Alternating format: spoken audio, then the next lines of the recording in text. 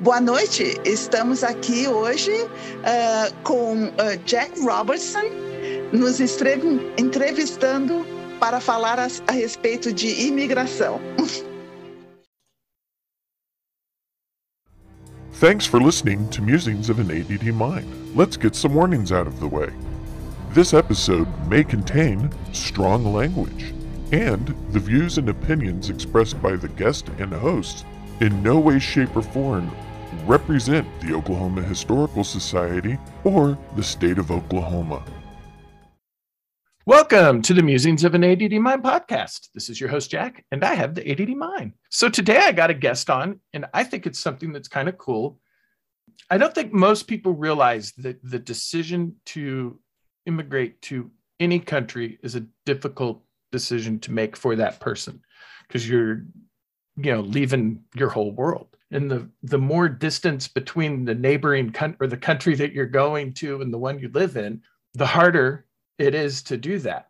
It's a little different to move from upper state New York to Canada, as opposed from Argentina to Florida.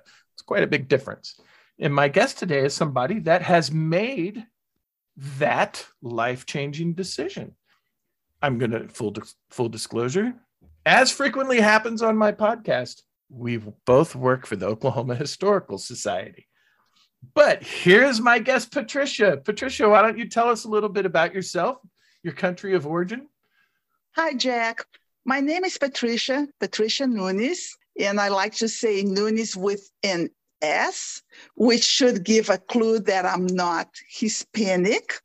I am from Brazil, so my native language is Portuguese, and the same last name in Portuguese usually is spelled with an S instead of a Z. So in Spanish, my last name would be Nunes, and in Portuguese, it's Nunes, no tilde on top of the N and no Z. So... Okay. It is what I need to have you do is I need to record you saying Musings of an ADD Mind with host Jack Robertson in Portuguese, so I can use that occasionally for an open. Okay, do you want me to do that now? Sure. Ok, so boa noite. Estamos aqui hoje com Jack Robertson, nos entrevistando para falar a respeito de imigração. That was the coolest my introduction will ever get. Oh. Well. Thank you. Anyway, I had no idea that I was going to do that. But once again, ADD is built into the title. So I like it. It's very unpredictable. And that's the beauty, I believe, of ADHD. That's right. I never know what I'm about to do or say. Sometimes it doesn't work, but sometimes it does work. That is true. So getting back to your life story, because that's why you're here. So how old were you when you first sort of got the bug that maybe you wanted to move to the United States? Well, I was 29 years old when I got here.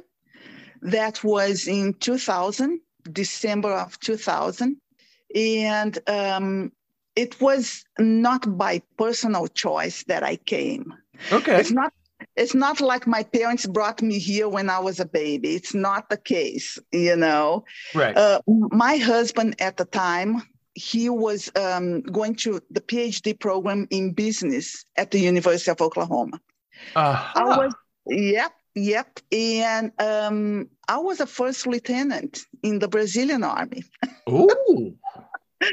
So mobility to another country was not part of my plans or part of my career at that point. Right. But, we talked about it, and among other reasons, I decided, it's going to be better if I go with him, because it was going to be a 2-year period. It's what we call the sandwich PhD. the student in Brazil studies for 2 years abroad, and the other 2 years of the PhD program are done in Brazil. Okay. So that's what we were doing. And I was going to come here, as the wife. Right. And I pretty much said, yes, okay, I'll, go with you. I'll leave the military. As I said, there were other reasons involved with leaving the military. But anyways, we made the decision based on his, career to come over here. And in 2000, December the 17th of 2000, we got here. Dallas was my port of entry. Uh-huh. How difficult was it to get out of the Brazilian army? Very, because I really appreciated it. Right. Very. Well, I just meant sort of the process, because getting out of any branch is hard. Yes, any branch is hard, but because I was still in, the basic training of officer school, I was able to do that. Otherwise, if I had waited, it wouldn't be easy, and I would have to reimburse the Brazilian army for the training and for everything. Yes. So that's one of the reasons why I said this is the right time. I left during military, the basic training, and so I didn't have to pay any kind of compensation to the military. That's good. That is not a thing that generally happens here in the U.S. If you leave the military, they do not make you pay it back. Mm-hmm. Yes. But they do give you a lot of PTSD in exchange. So I think I got more PTSD for leaving the military, Yeah. So when you landed in Dallas, obviously you had to go through the port of entry, the immigration and all of that. Was that a difficult thing for you? Was it a long process? Was it a couple hour process, half hour? How long did it take? Because obviously they're going to be like, is your paperwork all lined up and all of that stuff? Oh, yeah, absolutely. So what happened, Jack, was, I had studied English, in Brazil as a second language, but I was never fluent. So speaking, I had never done it before. I could read and write very well, but the speaking part, and especially the listening, because I have a mild hearing, issue. Okay. It was very hard. So my husband, he was the one, my ex-husband now in the case, he was the one who took care of everything. And our visa, when we got here, it was a J1. He was a J1 and I was a J2.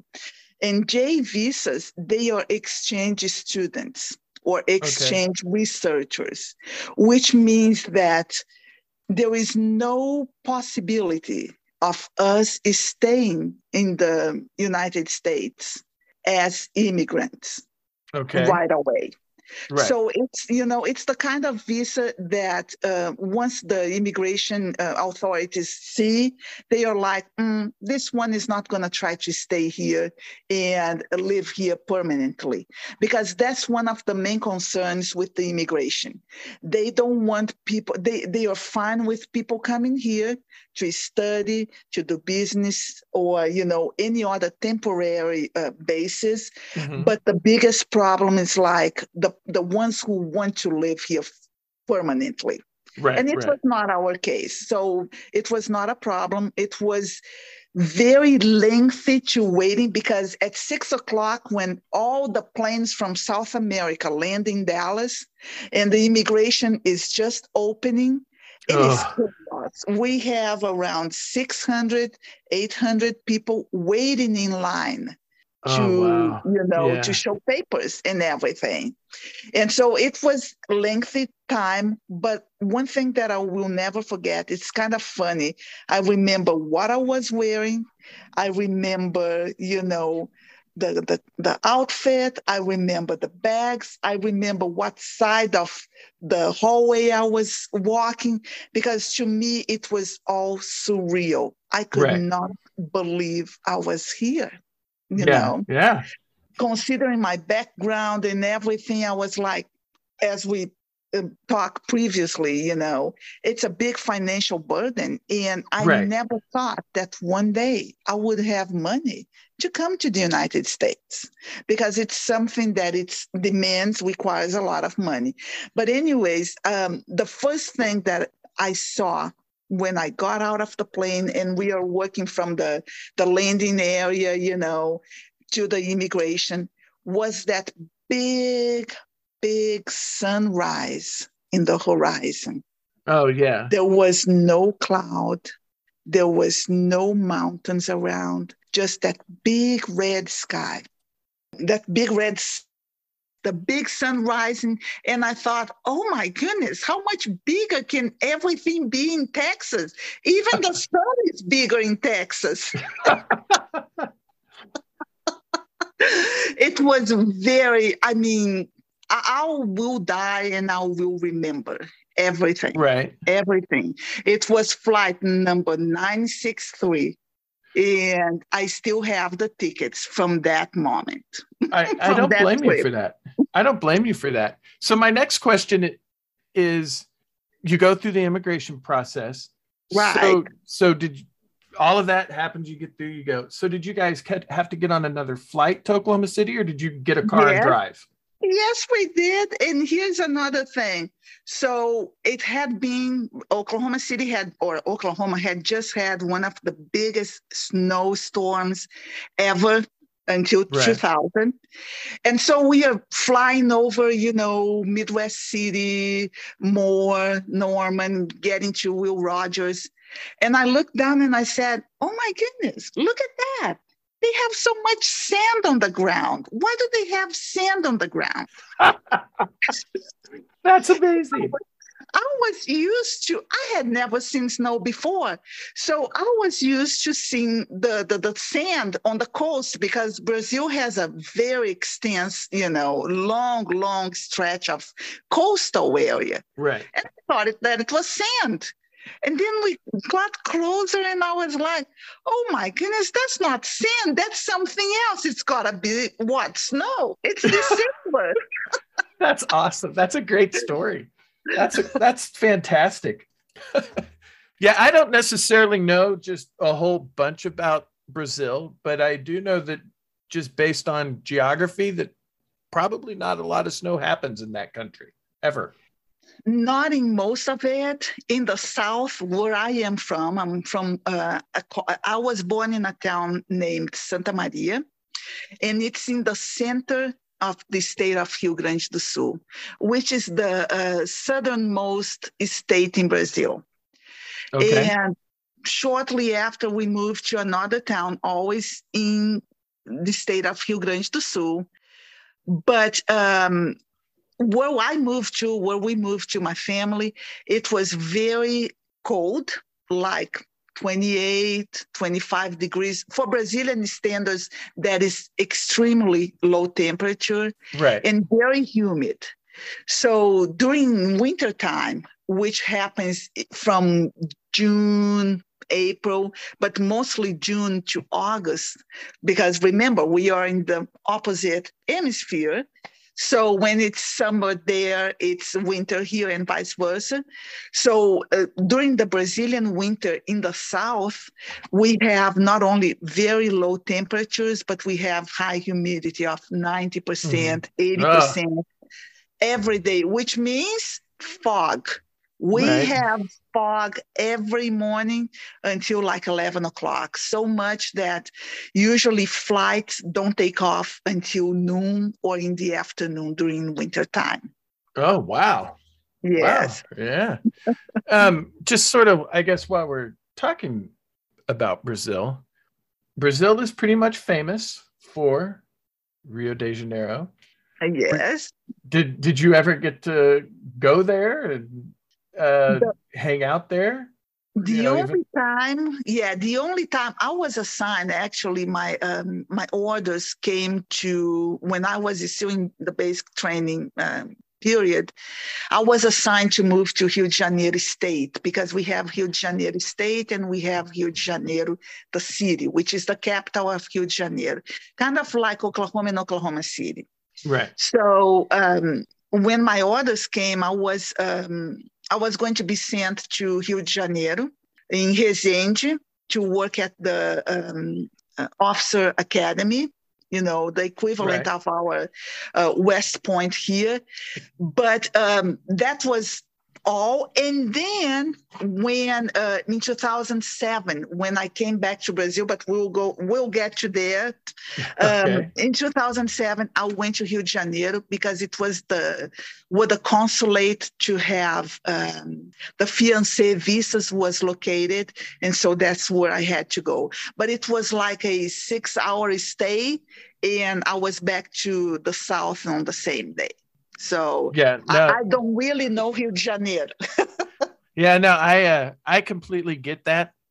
I have been to France, but I have not left the plane at Charles de Gaulle Airport when we landed in France because they were refueling and and replenishing the food and the drinks. Right. So Wow. I've technically been to Paris because I've been to Charles de Gaulle International Airport, but that's the extent of my visit to France. Exactly. Yeah, kind of the same way with me, in regard to Rio de Janeiro, which is a shame because Rio de Janeiro, it's not the capital anymore of Brazil, Right. but Brasilia. it was. Yeah, it's Brasilia. But for the longest time, Rio de Janeiro was, I'm going to say, the cultural capital of Brazil. Right. It really right. was. So Wasn't it? Was it sometime in the 50s or 60s that the Brazilian government just sort of said, we need a new capital, and they just went and we want to put it here, and they just built Brasilia because Brasilia is relatively new. Am I correct in that? Yeah, it was in the 60s. Many Americans went to that area to work in the building of Brasilia. And one of the main reasons was defense. It was, defense was the official, let's say, reason, but they tried to kind of help that area develop and grow because most of the population of Brazil was located on the coast. Right. And then they said, we really need to start kind of putting people in the center of Brazil towards the border with the other countries. And that's one of the reasons why they built Brasilia. That's cool. Actually, Brazil has one of the weird sort of, I don't know, it's not geological, but it's part of features that I absolutely think is just fascinating, is that the Amazon River, when the Black River, but when they merge, the water from both of them is flowing so powerfully that the two rivers are effectively flowing side by side, and they don't blend for something like 10 or 15 miles. And I don't know why. I've just always thought that was really cool. and the name of that encounter between the river and the ocean and everything is called Pororoca. Pororoca. I just probably butchered that. It's an Indian word. That would make perfect sense, considering Brazil was made up of that before the Portuguese came over. Oh yeah. So yeah, it's one of the things that people travel from all over the world to go and see that. Yeah. And many Brazilians have never and probably will never have the opportunity to see that. Right. Yeah. Yeah. That's the beauty of YouTube. Well, sort of now let's get back to when you first got here to the U.S. and you got to Oklahoma. What was the first month like? Was that just a huge amount of culture shock? And because obviously you said that you knew English, you just weren't really a great speaker at it, so you could understand what someone was saying to you. But how much of a culture shock was that for you? Well, so let me tell you, and this is funny. So the first cultural shock, it's not the big things. It's not how we dress. It's not what we eat. It's not that. The smallest things are responsible for the biggest cultural shocks. Okay. One of them being, where do we discard the toilet paper after we use it? Oh. Yeah, I guess I could see where. Don't get me wrong, we have toilets. Toilets are just the same, but our sewage system, the sanitation system, the pipes, they do not agree with toilet paper in them in Brazil. Right. So what happens? If you put the toilet paper, if you discard toilet paper in the toilet, after a while, you're going to have to call that plumber, and you're going to pay a lot of money to fix the problem, because it will be a problem. And so the first time that I was here, I was at OU, and I was like, oh my goodness, where's the waste basket? Yeah.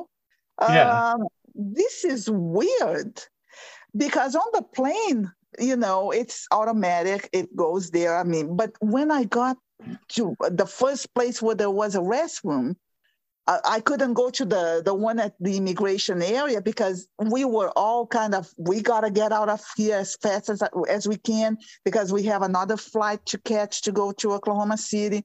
So I didn't go to the restroom there. So it happened at the University of Oklahoma campus. And I was like, where's the waste basket? Oh my goodness, they want us to be what, savages, and just put it on the floor? And I was like, okay, this is weird. So I asked my husband, because he had already lived here like 6 months with family members, because he had family in California. And I asked him, is this right? And he said, if it's like it was in California, we are supposed to discard in the toilet. I said, this is odd. Are you sure we're not going to clog anything and have any problems? So that was the first cultural shock. The second cultural shock was, I'm going to say like the third week, maybe not even that long, second week of December. It was almost New Year's Eve. And we were walking on campus, just enjoying, having fun. And a lady with her two, poodles passed by and said, hello, good morning. How are you guys? And I was like, I look at my husband and I said, we passed by her. It was just, passing by each other on the sidewalk. And I said, that's a freak. Why is that woman talking to us so friendly? What the hell? I said, does she know us? She doesn't. I have never seen. What is this thing? Why is she saying hello? And we were like, weird people. Weird right. people. Why are they talking to strangers? Little did I know. And I found out, a few that was the first weeks of many. later, that lady with the two poodles was President Boring's wife. Oh! She was, very friendly, which is the way that every Oklahoman is. And that was my second biggest shock. Right. Coming from a town or a city that had, 4 or 5 million people. It was a big city. I was like, what? People say hello to each other? And that was, feeling safe, feeling, that people were friendly and, and that was like, wow, this is a different place. That was. Yeah.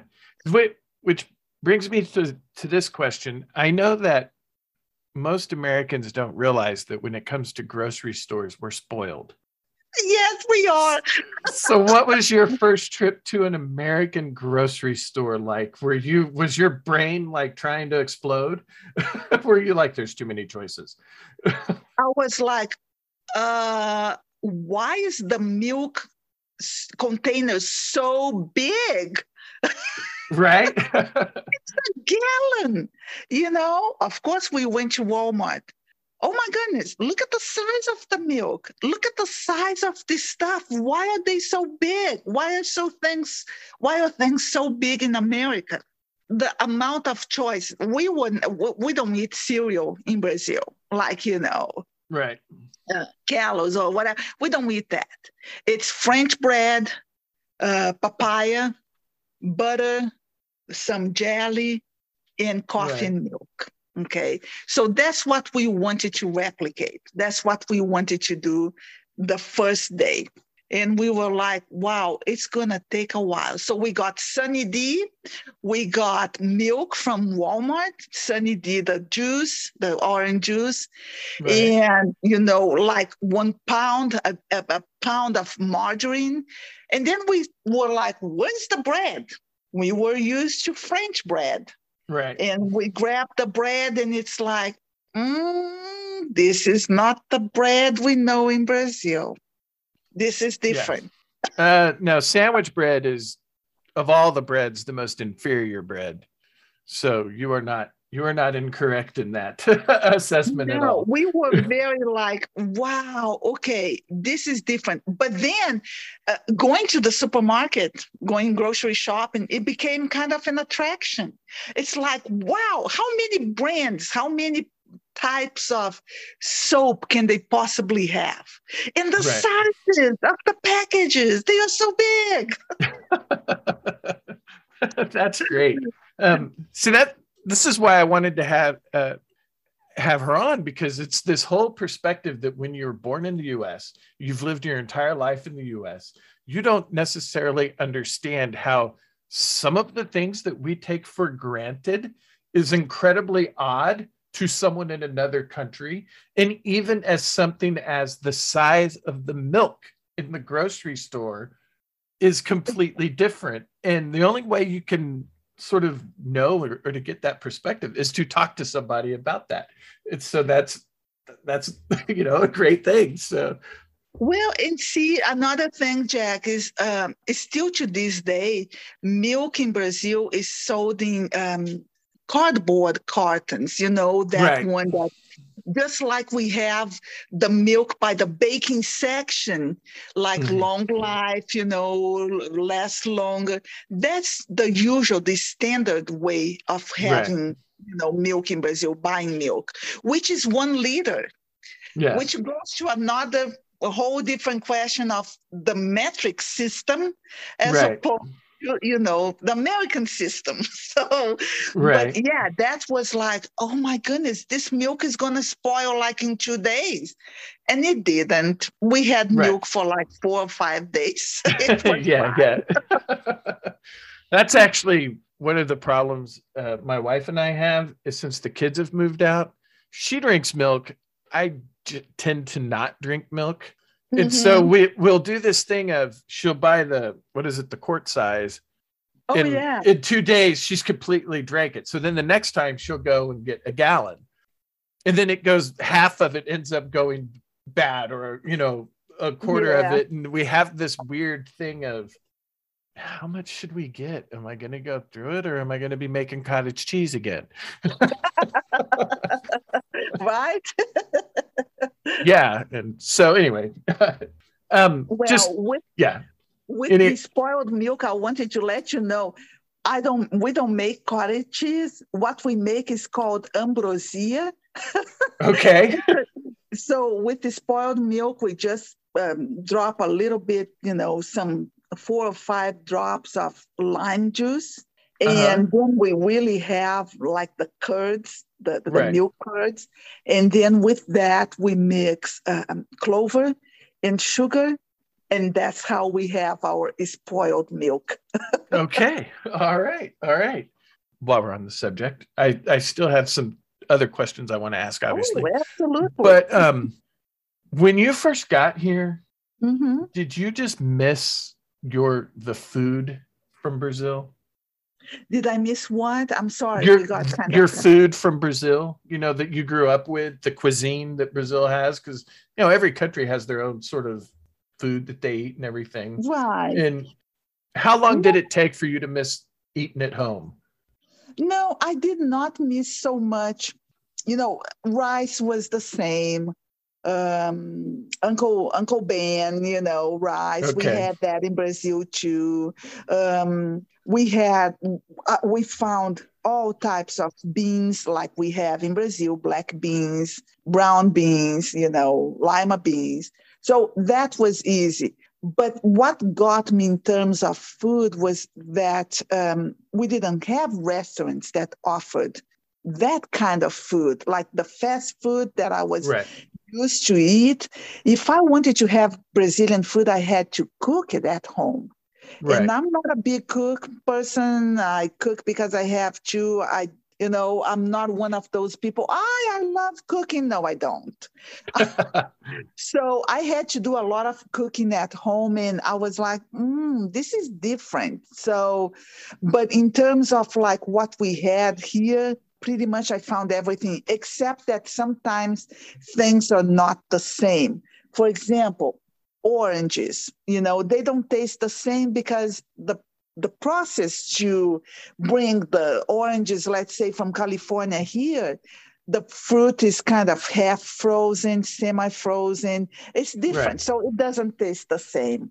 But no, I was not, like missing the food. I was missing the restaurants that I could eat my You could go to. Yeah, no, that's understandable. Yeah. Just let me go back to this because you did touch on it earlier and we talked about it pre-show. Mm-hmm. Coming to another country like that or like this is incredibly expensive. How long did it take you guys to sort of financially prepare for this massive, massive move? Okay. So kind of just to give you like an information, my ex-husband and I, we both came from low-income classes. Okay. So both of us, the dream of coming to America, which was not a dream for me, it was not a dream for him either, but it happened. We could never imagine after, he had family here, he stayed a little bit with his family here, but on our own to come to America, it was just inconceivable, impossible.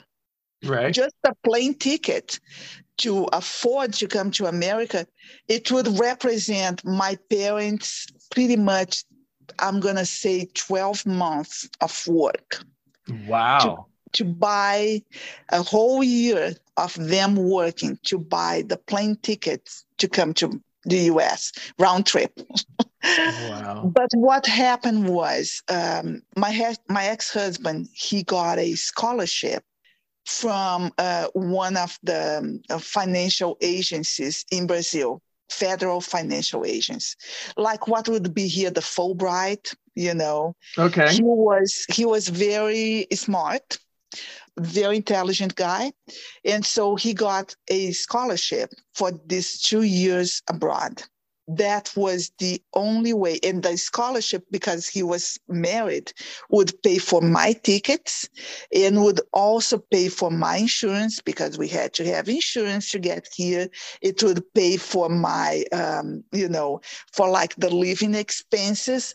So it was enough for us to get on the plane, get here, and live, like a student life.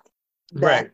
That's how we were able to come here because we got a scholarship. If it was not for that scholarship, never, ever, I would have been able to come to the United States. And that would have been horrible because I wouldn't have anyone to go talk to on the other end of the building. Oh, there are other nice people, but I enjoy talking to you too, Jack. Thank you. The rest of your half of the building's kind of stuffy, but you and Laura are fantastic. Thank you. No, I tell you, when I look back, I grew up in the projects. Okay. Right. When I look back and it's like, whoa, how did that go? That studied hard and got through a scholarship to go to a prep school and all that kind of stuff. How did I get from there here? It's like, whoa. So if anything else happens, I'm not a success here by any means, but if I look back where I came from and where I am now, I can say, Mom and Dad, all your efforts for me to learn English, to, go to a prep school with a scholarship and all that, guys, it paid off. It really did. Yeah. Well, I would say that your success and successful, that's all sort of relative. You don't have to be a gazillionaire to be successful. No, I think that success has to be measured where I was and where I am, Yeah. The way, the road, the trajectory. Yeah. Yeah. And it's been an interesting road. So you said that it was here for a 2-year program, but then you said you went back to Brazil in 2007, got here in 2000, so 2002, 2005. Okay. Yeah.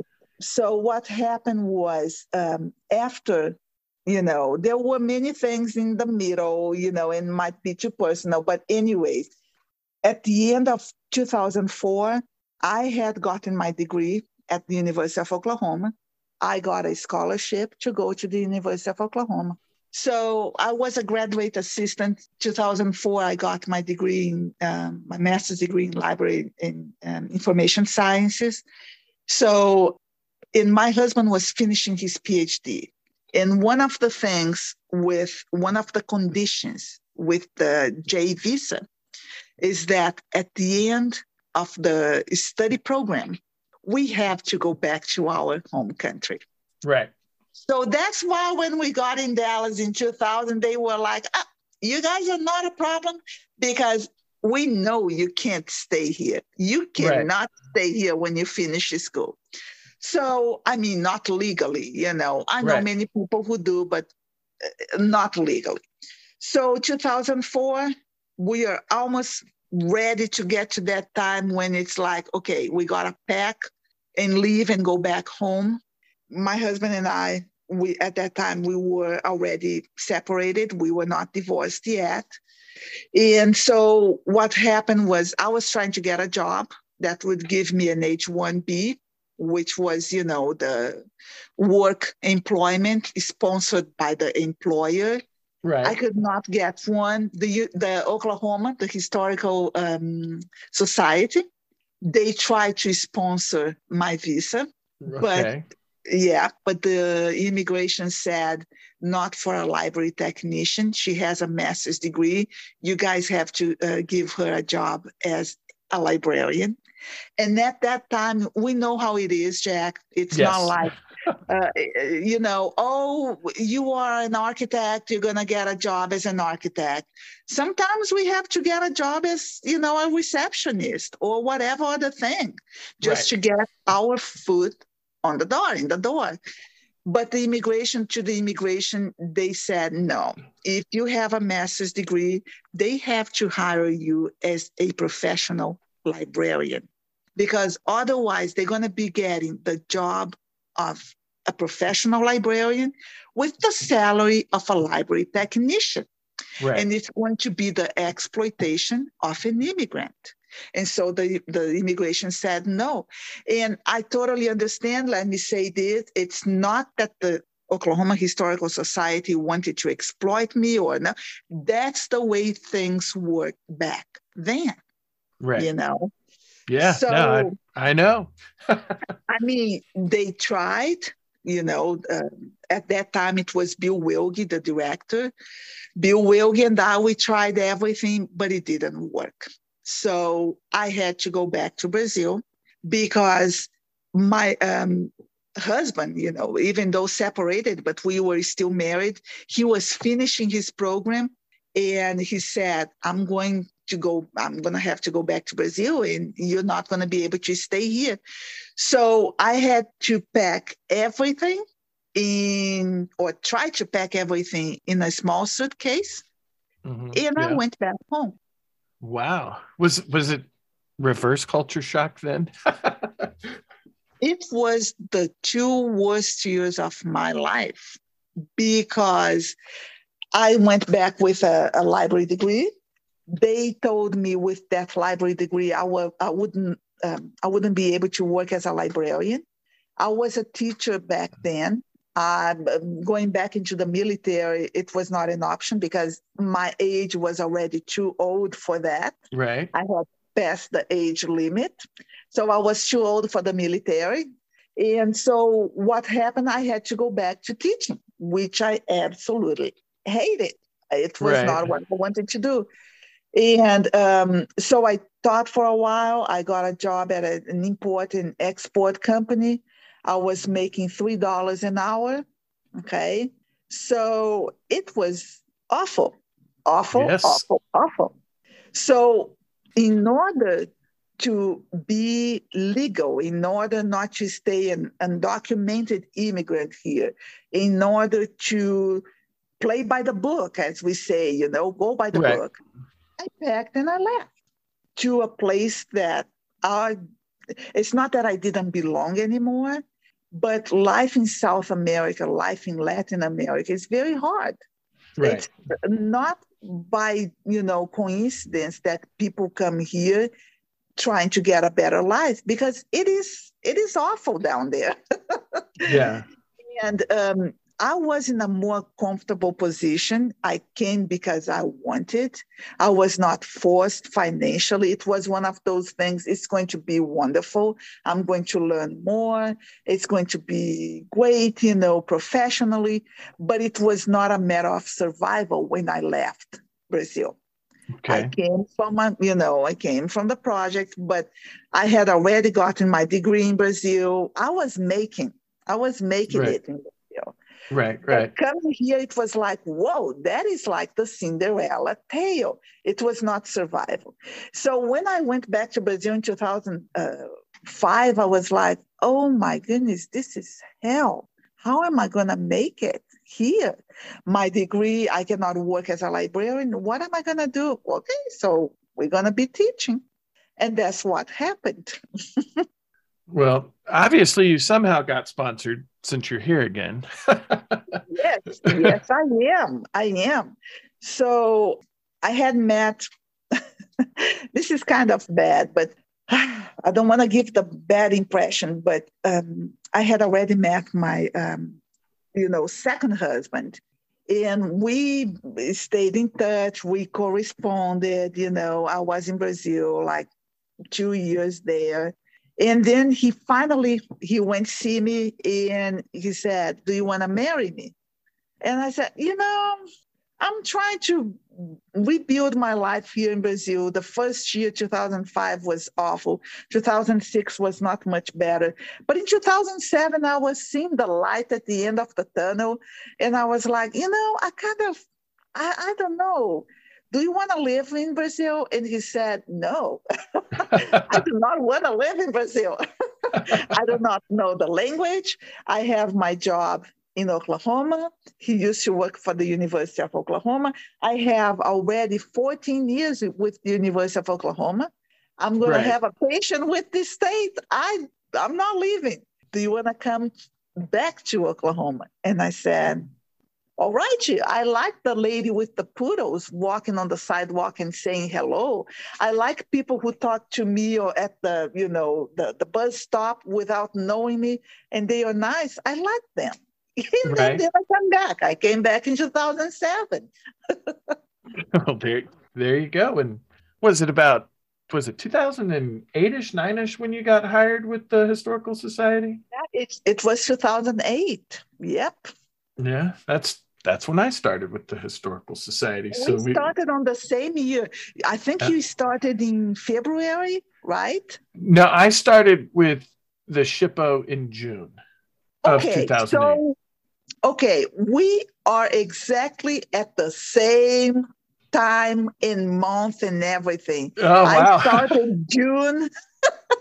was. That's why when they give the service pins, we always get called at the same time.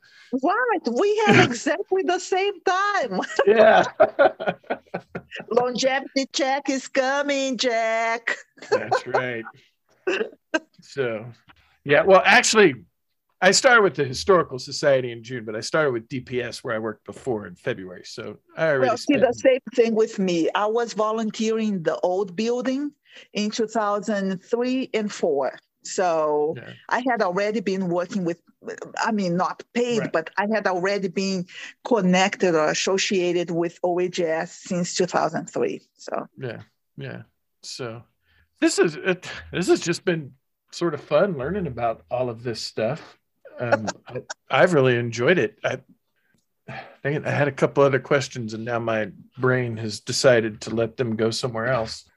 It's probably still in there. It's just in a different filing cabinet. As I explained to my wife, we were talking about sort of the way our brains store information. And she's like, in my head, it's just a bunch of filing cabinets. And when I think of something, and then when I need it, I pull the filing cabinet out.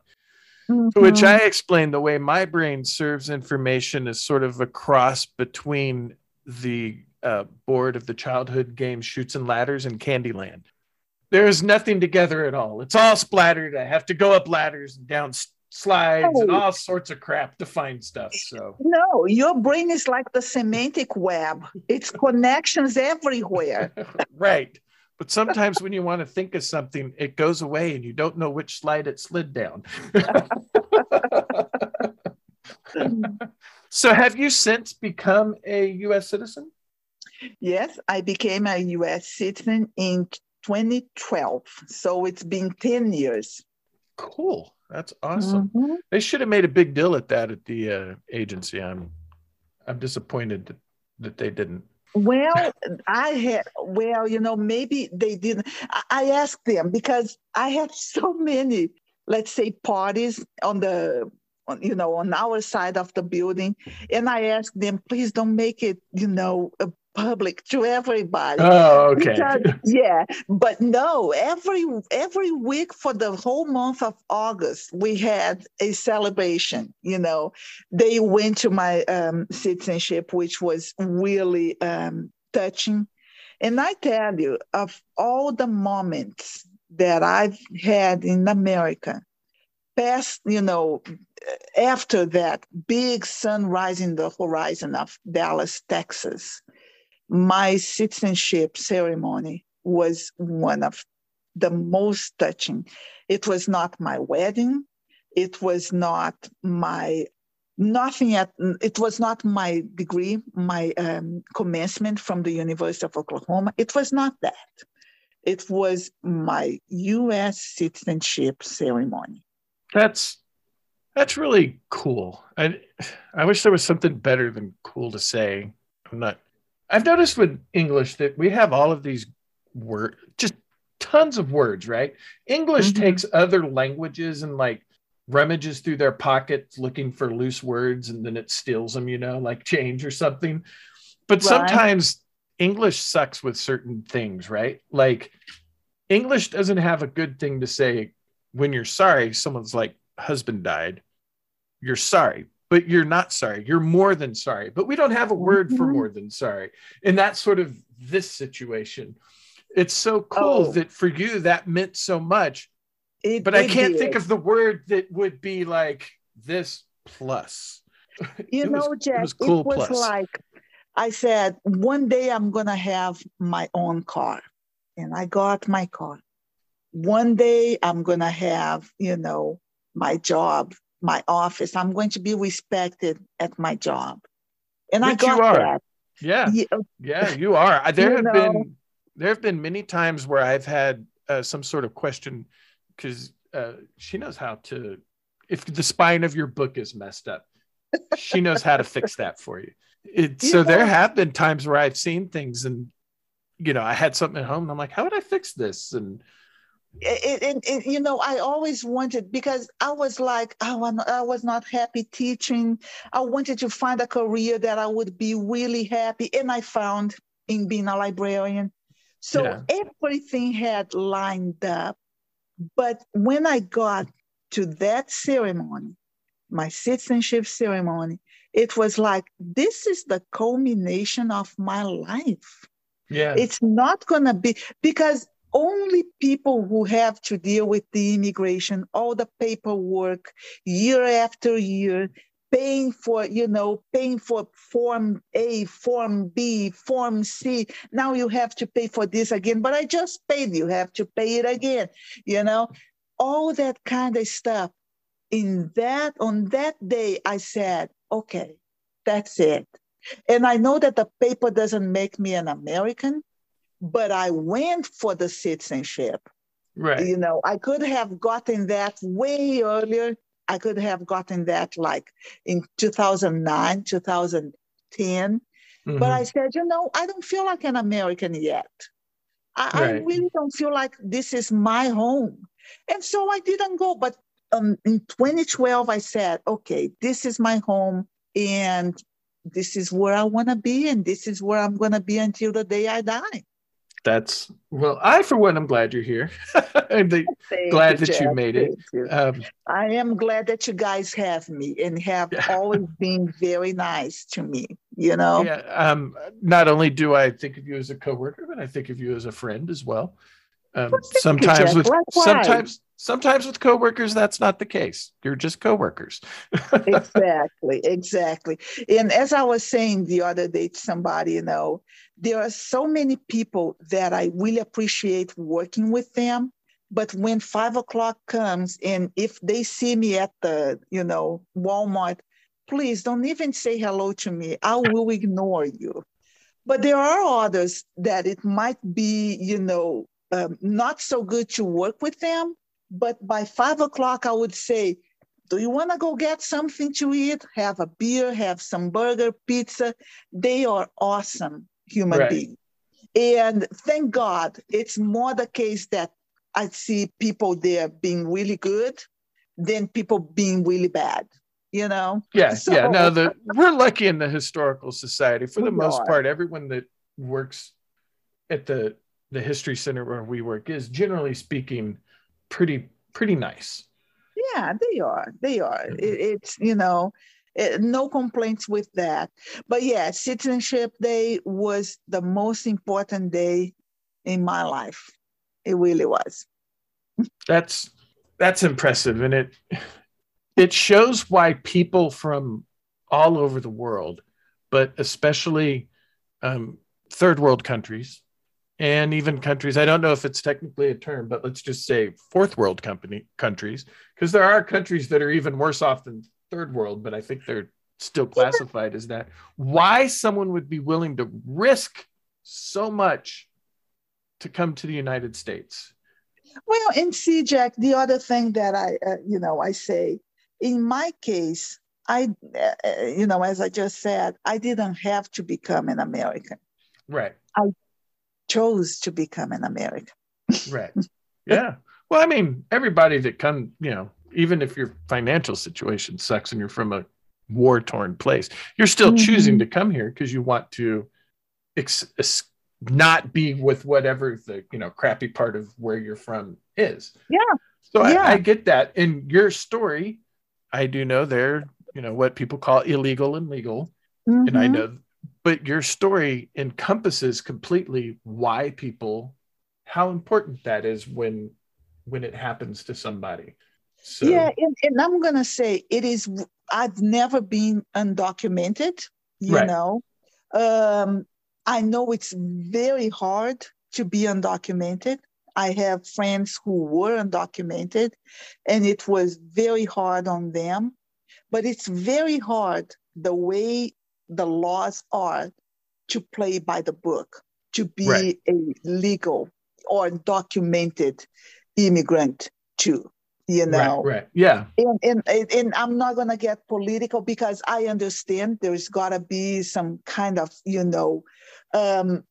common sense behind all this receiving immigrants, or not receiving immigrants. Each country is different. There are reasons, but it is very hard to do. It's very expensive to stay documented too, Right. Yeah. It really is. Yeah. Yeah. So, yeah. Let's see.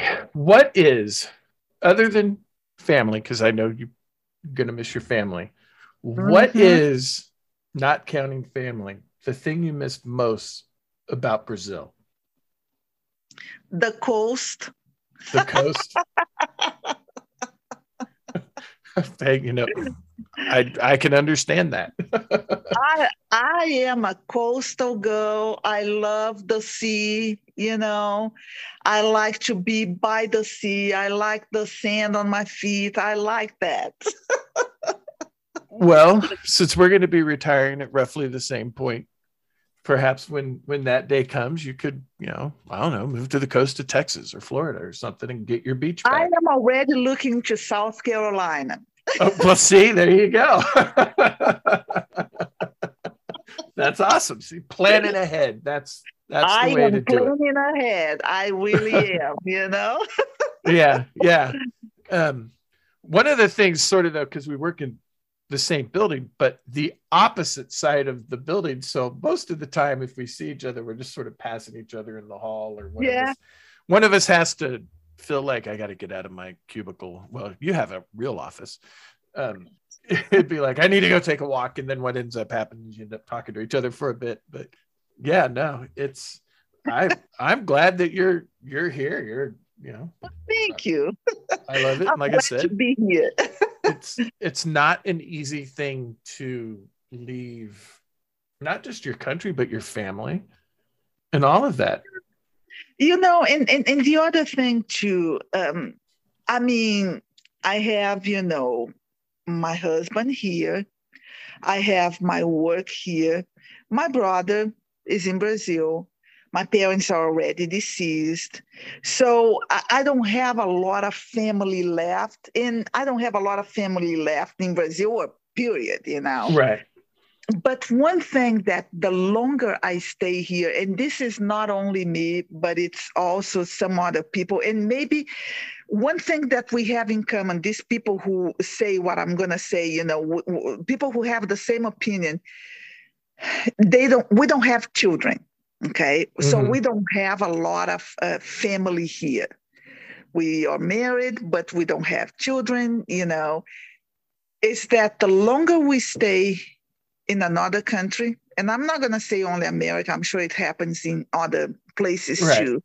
But the longer we are away from where we came from, the harder it is not to feel like we are in a limbo. Oh. Yeah. Because when we go to, the home country, we have been away for too long to know what's going on. So we are not part of the present time in that country anymore. Right, but you grew up there. Yeah, but that was what, 50 years ago, 40 years ago. It's not like it used to be when I was 10. It's different. And the way it is now, it's like, whoa, things have changed. Is this my own country? I think I don't belong here. And then being in America, there are things that we will not understand. Right. Or it will take us longer to understand because we were not born here. We didn't go to school here. We didn't graduate from high school here. So it's different. And so that's why I say we are in the limbo. And so to me, I guess the biggest question is, or the one of the biggest indicators, the best indicator of how American somebody is like, when did you graduate from high school? If you graduated from an American high school, I don't care how old you were when you got here. I don't care how many times you go to another, to the home country. But if you graduated from an American high school, you are an American. I'll remember that going forward. Because that's where the American society is finalized. Right. Yeah, that would sort of have to be weird, because not being a child in the 70s, and if you see like an old ad for like long lawn darts, And you're like, what's the deal with that? Yeah, We're like, yeah, yeah, we yeah. were So throwing these giant spikes in the air and trying not to have them land in us. yeah, so I have a friend who's from Canada, and whenever we get together, we start laughing because we say, "Are you still in the limbo?" And he's like, "Yeah, I feel like I'm in the limbo even more now that I get older." We are not from here, but we are not from there. Anymore. Yeah. We are Yeah. from here as much as we can and we want, but there are always something like a shibboleth, which is an expression. There is always something that gives away that we are not from here. In my case, it's clear, it's the accent. Right. Yeah. But, even for people who speak with no accent, there is always something that comes up and it's like, wow, okay. I try to be as American as I can, but there are still some things that I don't understand, or it's not like I do. And then it's not like, oh, but we are not from where we came from either. It's different. Right. Yeah. Debbie, who we also work with, she was also a guest on the show. And as you know, Debbie is half Korean. And her first husband was in the army and he got stationed in Korea. And so she moved to Korea.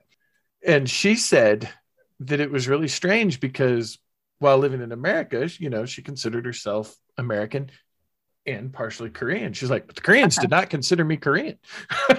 She's like, I could walk and they knew that I was an American just walking around town. Just which is sort of what you're saying as well. That sort of same thing. Slightly reversed. Yeah, when I go to Brazil, they joke, "Oh, here comes the American," and I'm like, "Wow, really?" Like, I'll show you America. Yeah, let me cuss at you in Portuguese, and you're gonna see how American I am. That's right. That is a good skill to be able to cuss people out in multiple languages. Yeah. I mean, there are so many skills, but the first one that came to my mind, I think it's because most, closely related to primal instincts. Right. It's the cussing. Right. Yeah. So, well, we've kind of reached the end of the hour here. It goes by fast, doesn't it? Wow. I could stay with you. I would just say, can I get me something to eat? And then we'll be talking until midnight. Right. Now, when you ask somebody to come on, people are always a little nervous at first, which I understand, because it's sort of most people, because you feel like it's a big interview and most people don't get interviewed frequently. That's why I always try to say, hey, this is a conversation. It's not an interview. We're just talking. It just so happens that in the conversation, I'm asking you sort of detailed to what we're talking about questions. Okay, I'm used to. I do therapy and counseling, so. Yeah, but once you get talking, everybody generally sort of flows into it, and then you get going, and then I'm like, well, we got to quit recording. It's like, we're done. But you know why? Because you are a good interviewer. Oh, well, thank you for that. I appreciate that. I think actually being genuinely interested in it helps. The person talking about helps, because I'm legitimately interested in finding out what I'm finding out about the person. I felt it, and that's why I talked so much. And now I'm thinking, oh my goodness, I said all that kind of stuff. Oh, gee, am I going to get in trouble? Nah, you won't get in trouble. So since we kind of have reached the end, let me ask you this. I have 2 listeners that live in Europe. I have no idea why, but I do. Maybe one day I'll have more. From your perspective, everything that you went through, if somebody lived in, I don't know, Czech Republic, Thailand, Argentina, and they were considering, I would like to immigrate to the US. I know it may take me, a couple years to sort of get the money to do it. Would you tell them to do it? I'm going to say you're going to pay a price for that. Okay? Right. Oh, but I'm going to make money. That's not the price that I'm talking about. Right. You're going to pay an emotional price to do that. And the emotional price is, it can be prejudice. It can be, resistance from the group, which I didn't find it here, but some people do find, oh, it's a foreigner. Okay. Right. You're going to pay the price. Who's going to take care of family members when they get older and they get sick? Right. So if people are really connected to family, it's something to think about. For, let me say, 18 years, it was not a problem. It was all good. Right. I love my family. I'd see them every year. But then my mom got sick. Right. And she passed. Yeah. And then it's the decision. Can you be with her? Can you not be with her? Is it worth it not being with family? So there are things that you will have to consider because not everything is perfect. Right. Now, at this point, 22 years abroad, I see that there was a price to pay. Mm-hmm. And for everybody, the amount, the tab is going to be different.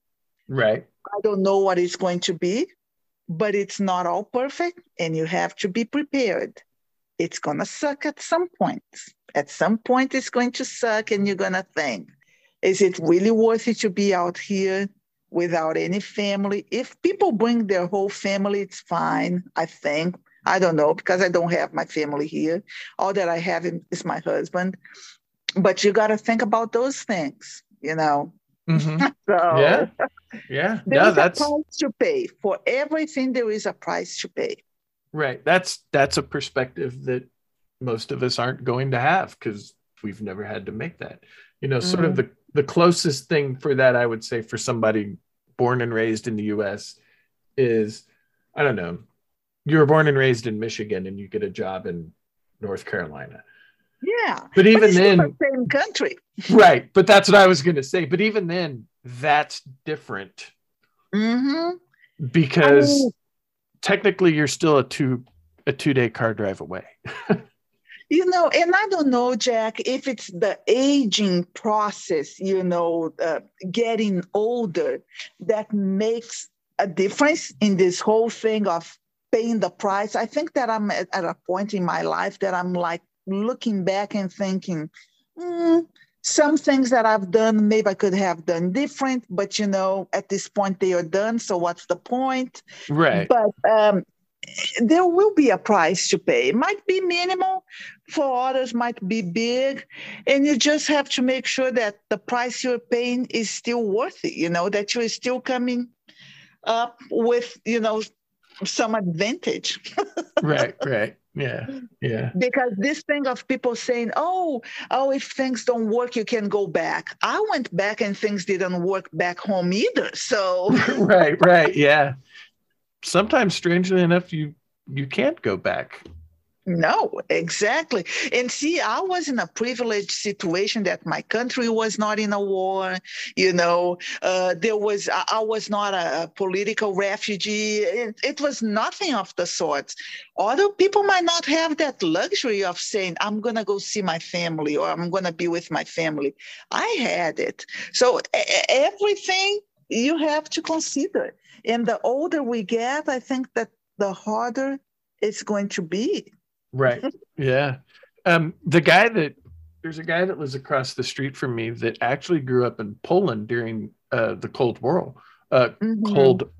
if I could speak. And he actually did some hitchhiking, and then he snuck out of Poland and then did hitchhiking and basically snuck his way out of, to the other side of the Iron Curtain, and then eventually made his way to the U.S. He did that when he was late teens, early 20s. Wow. And made it to the U.S. And, that's somebody that really, until the fall of the Soviet Union, he knew he wasn't going to be seeing his family unless they did the same thing.